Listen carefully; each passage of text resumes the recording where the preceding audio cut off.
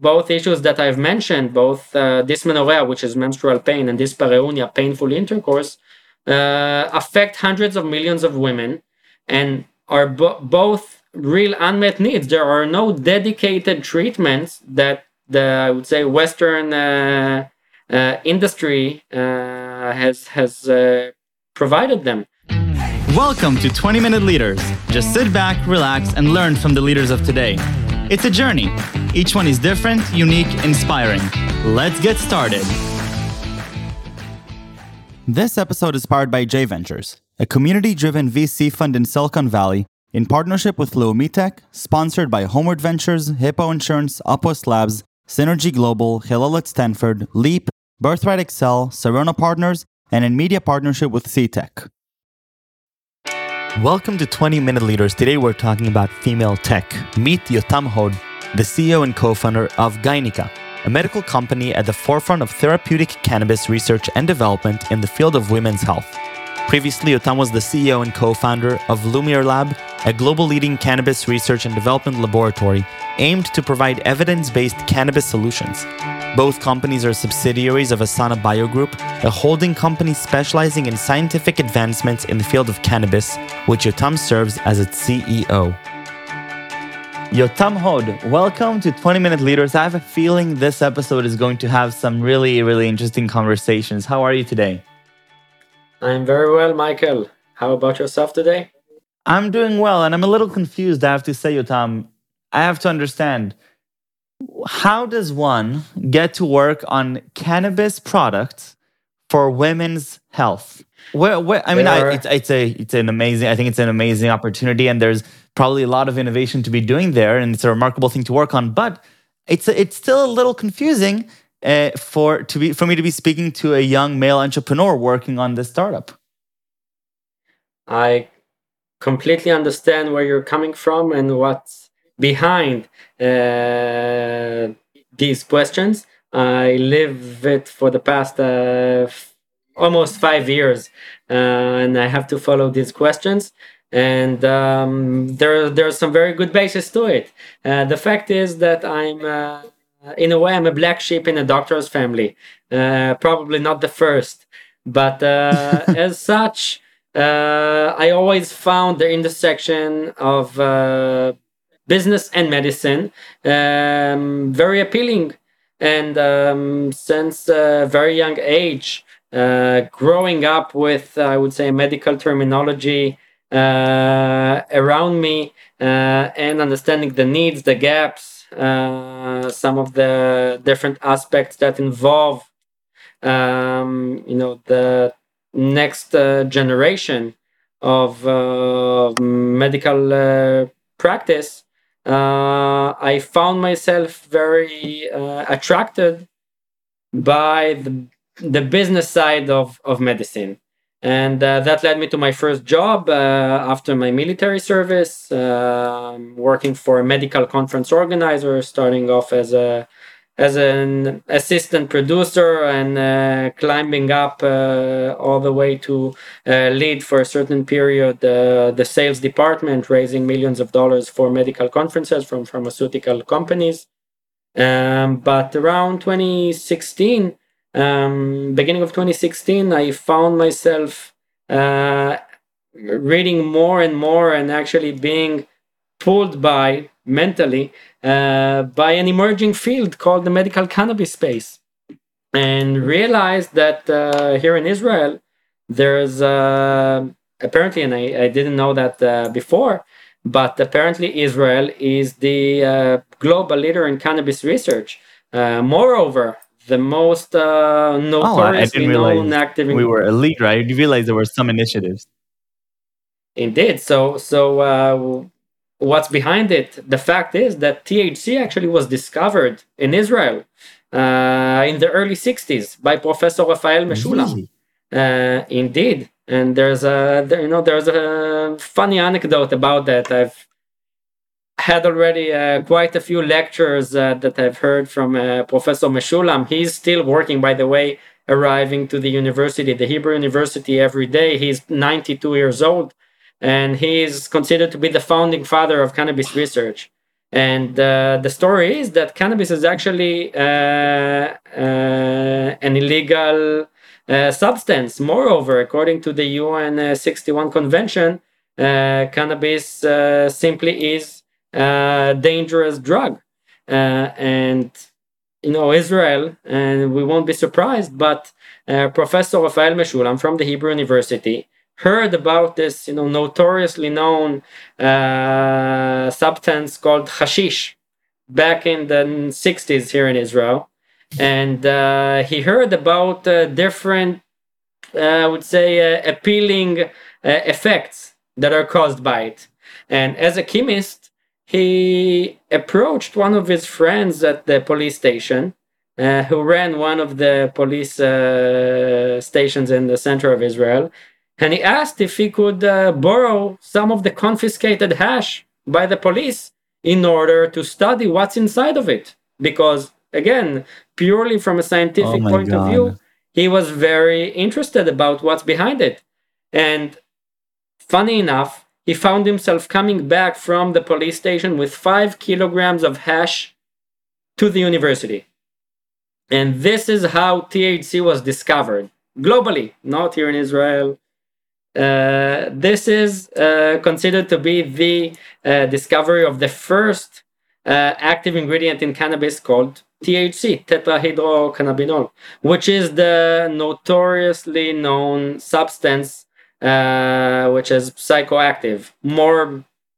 Moreover, actually psychotropic. There's a slight difference between psychoactive and psychotropic. We won't get into it, but this was actually a groundbreaking discovery because, as I mentioned, it's illegal, but only in Israel, I guess, you can call your friend in the police station and ask for such a favor.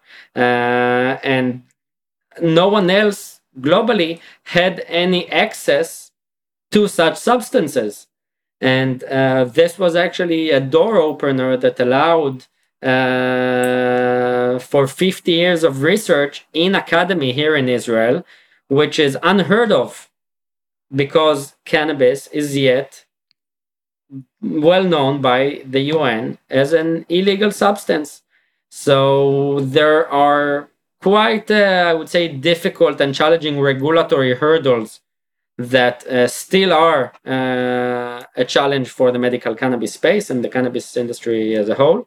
But this early 60s discovery actually opened the door for us in Israel to become a global leader and to gain experience of 50 years of real research comparing to other countries where it was simply illegal, followed by the discovery here back in 1992 of the endocannabinoid system, which was the second major discovery here in Israel. It was discovered by Professor Lumir Hanush, who actually sits on our advisory board, and he served as the right hand of Professor Meshulam for many years in the Hebrew University, and they are considered to be the forefront of cannabis research globally.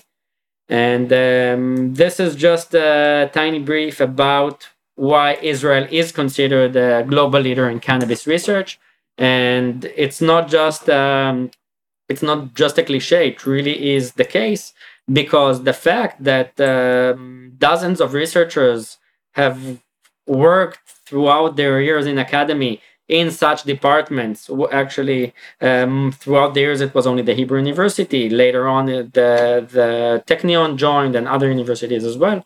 But this fact, comparing to any other country for many years that it was simply illegal, brought Israeli researchers to really lead the way in everything to do with cannabis science.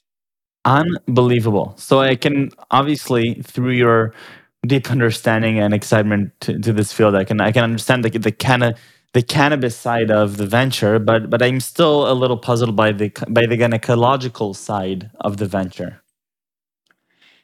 Absolutely. So there's definitely a strong basis to it as well. But I'll start off with where I began. And the fact is that I started my journey in the cannabis space after taking a course at the Technion in 2016. It was actually the second entrepreneurship in cannabis course It was a first of its kind, I would say, academic course that allowed to get a taste of pretty much every vertical and angle of the cannabis space. Just, as an anecdote, today is around the 25th class of this course or so. But this course actually opened my eyes to the realization that, first of all, Israel has such a unique value proposition for the world, for this emerging cannabis industry evolving. But moreover, I realized that the biggest gap that there is currently globally is the fact that we simply don't know enough about cannabis. And moreover, in order to know enough, we need to research it. But because of the regulatory hurdles that quite limit the ability to research, it's very narrow. And especially 6 years ago, it didn't change much until today. But this realization that research and development is key for acceptance of both regulators, the medical community, the scientific community, the patients, most of all. The only way to bring comfort, credibility, safety is by bringing research and development and proper, I would say, scientific manners to such an emerging field. And with this in mind, I truly fell in love with the space and with this field. But it was a nice thing to say that this is what I want to do with the rest of my life. But I needed to find something that's more solid. And funny enough, back then, because there's a lot of misinformation and disinformation with everything to do with cannabis, I found myself, although I'm not a scientist, I have a BA in business administration. I always had a business orientation, but I found myself reading scientific papers about cannabis because this was the only, I would say, credible source for knowledge about cannabis.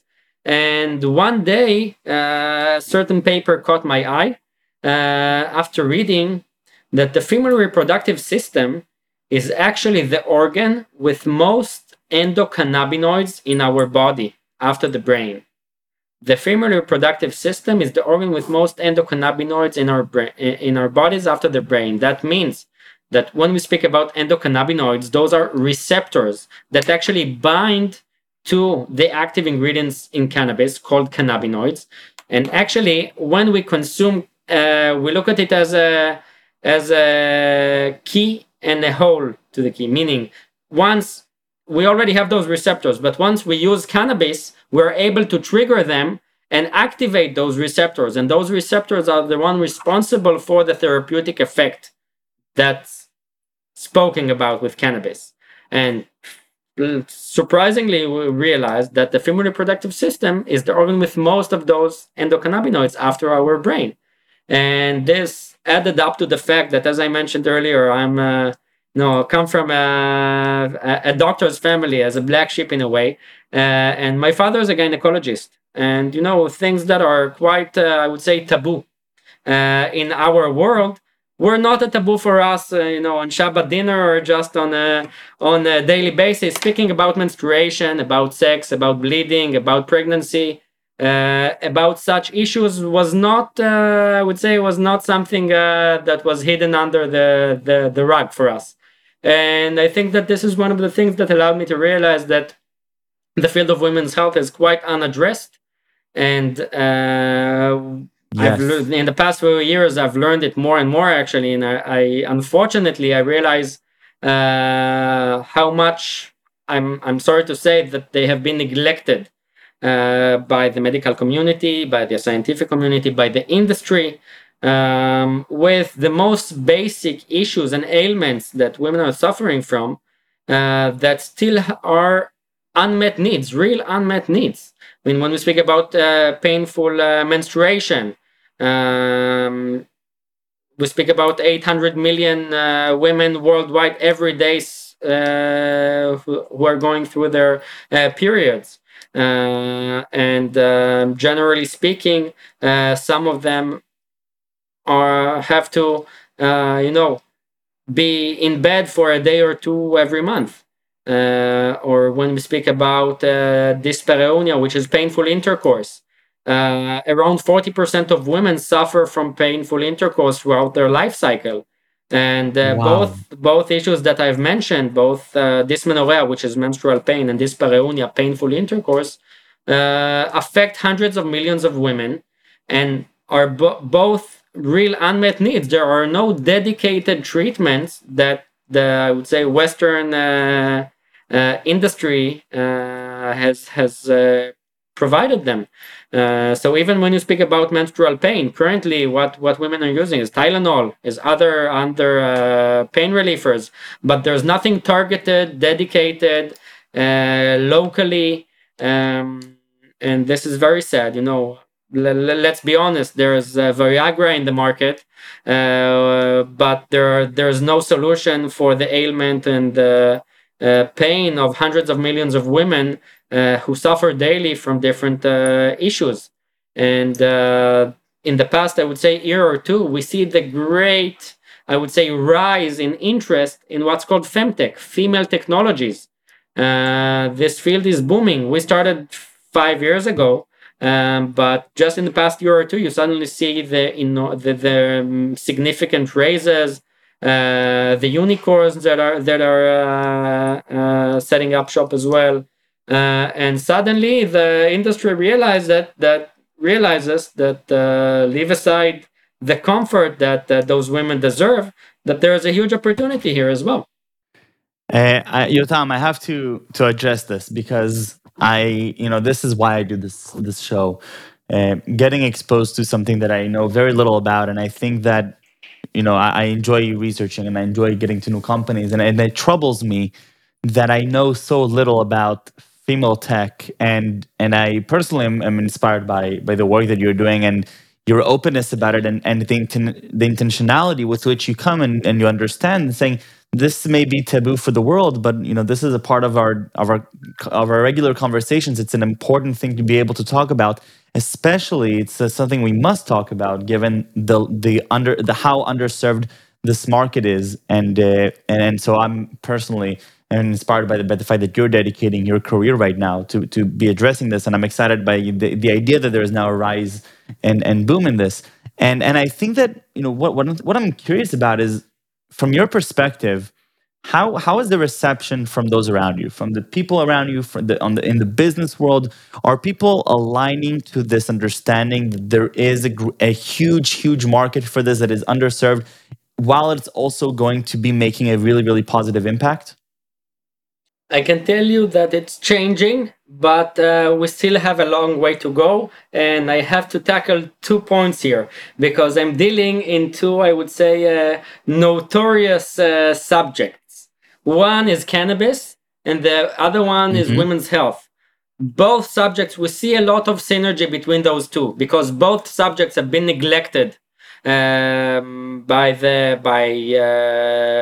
the public, by the industry, by the regulators for many years. They are both in their quite early stages, and they are both quite taboos each in their respective field. Cannabis because everything we know about it, and women's health because it's not so, I would say, freely discussed. As I mentioned, sex, menstruation, bleeding. Well, until 2 or 3 years ago, we would see commercials for menstrual products that mimic blood with a blue color. I mean, it's ridiculous.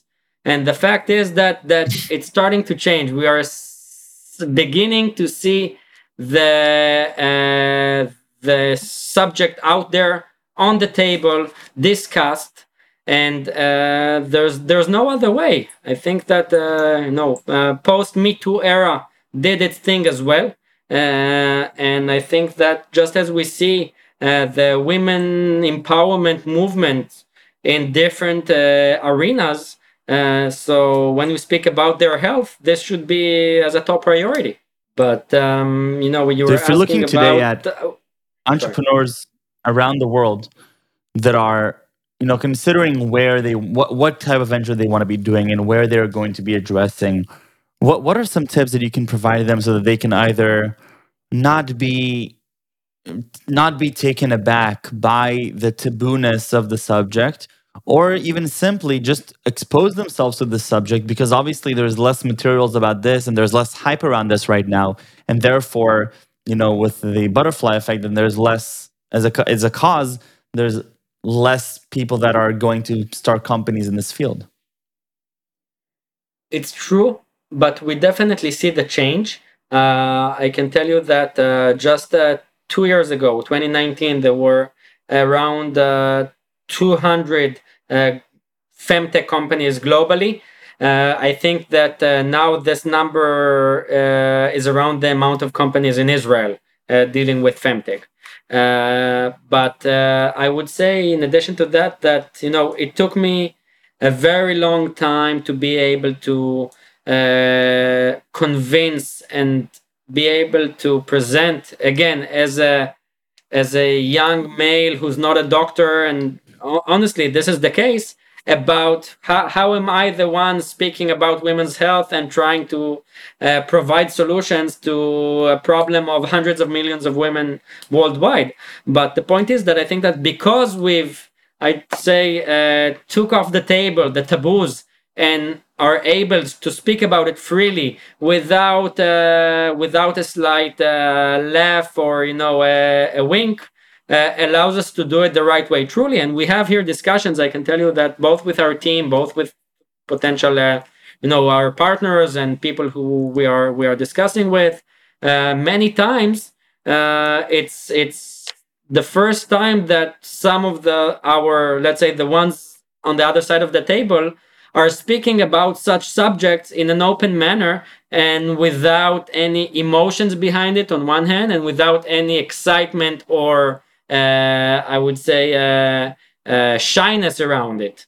And this is the way to do it. I think that in the end we need to neglect and avoid all the different I would say stigmas and emotional aspects of speaking about sexual matters and menstruation and such. And once we're able to do that and speak in a direct professional manner, then this is the only way, I think, to really bring it to the front and to avoid the past stigmas and taboos surrounding such subjects. Yotam, thank you very, very much for this fascinating conversation. I learned so much, and I have my work cut out for me for after this to do my own research. And but for now, thank you very much for everything. I really appreciate your time, your energy, and the amazing work that you're doing here. That is going to make a very, very positive impact, not just for females, but for knowledge and understanding around the world. So, Yotam, thank you, and stay safe and stay healthy.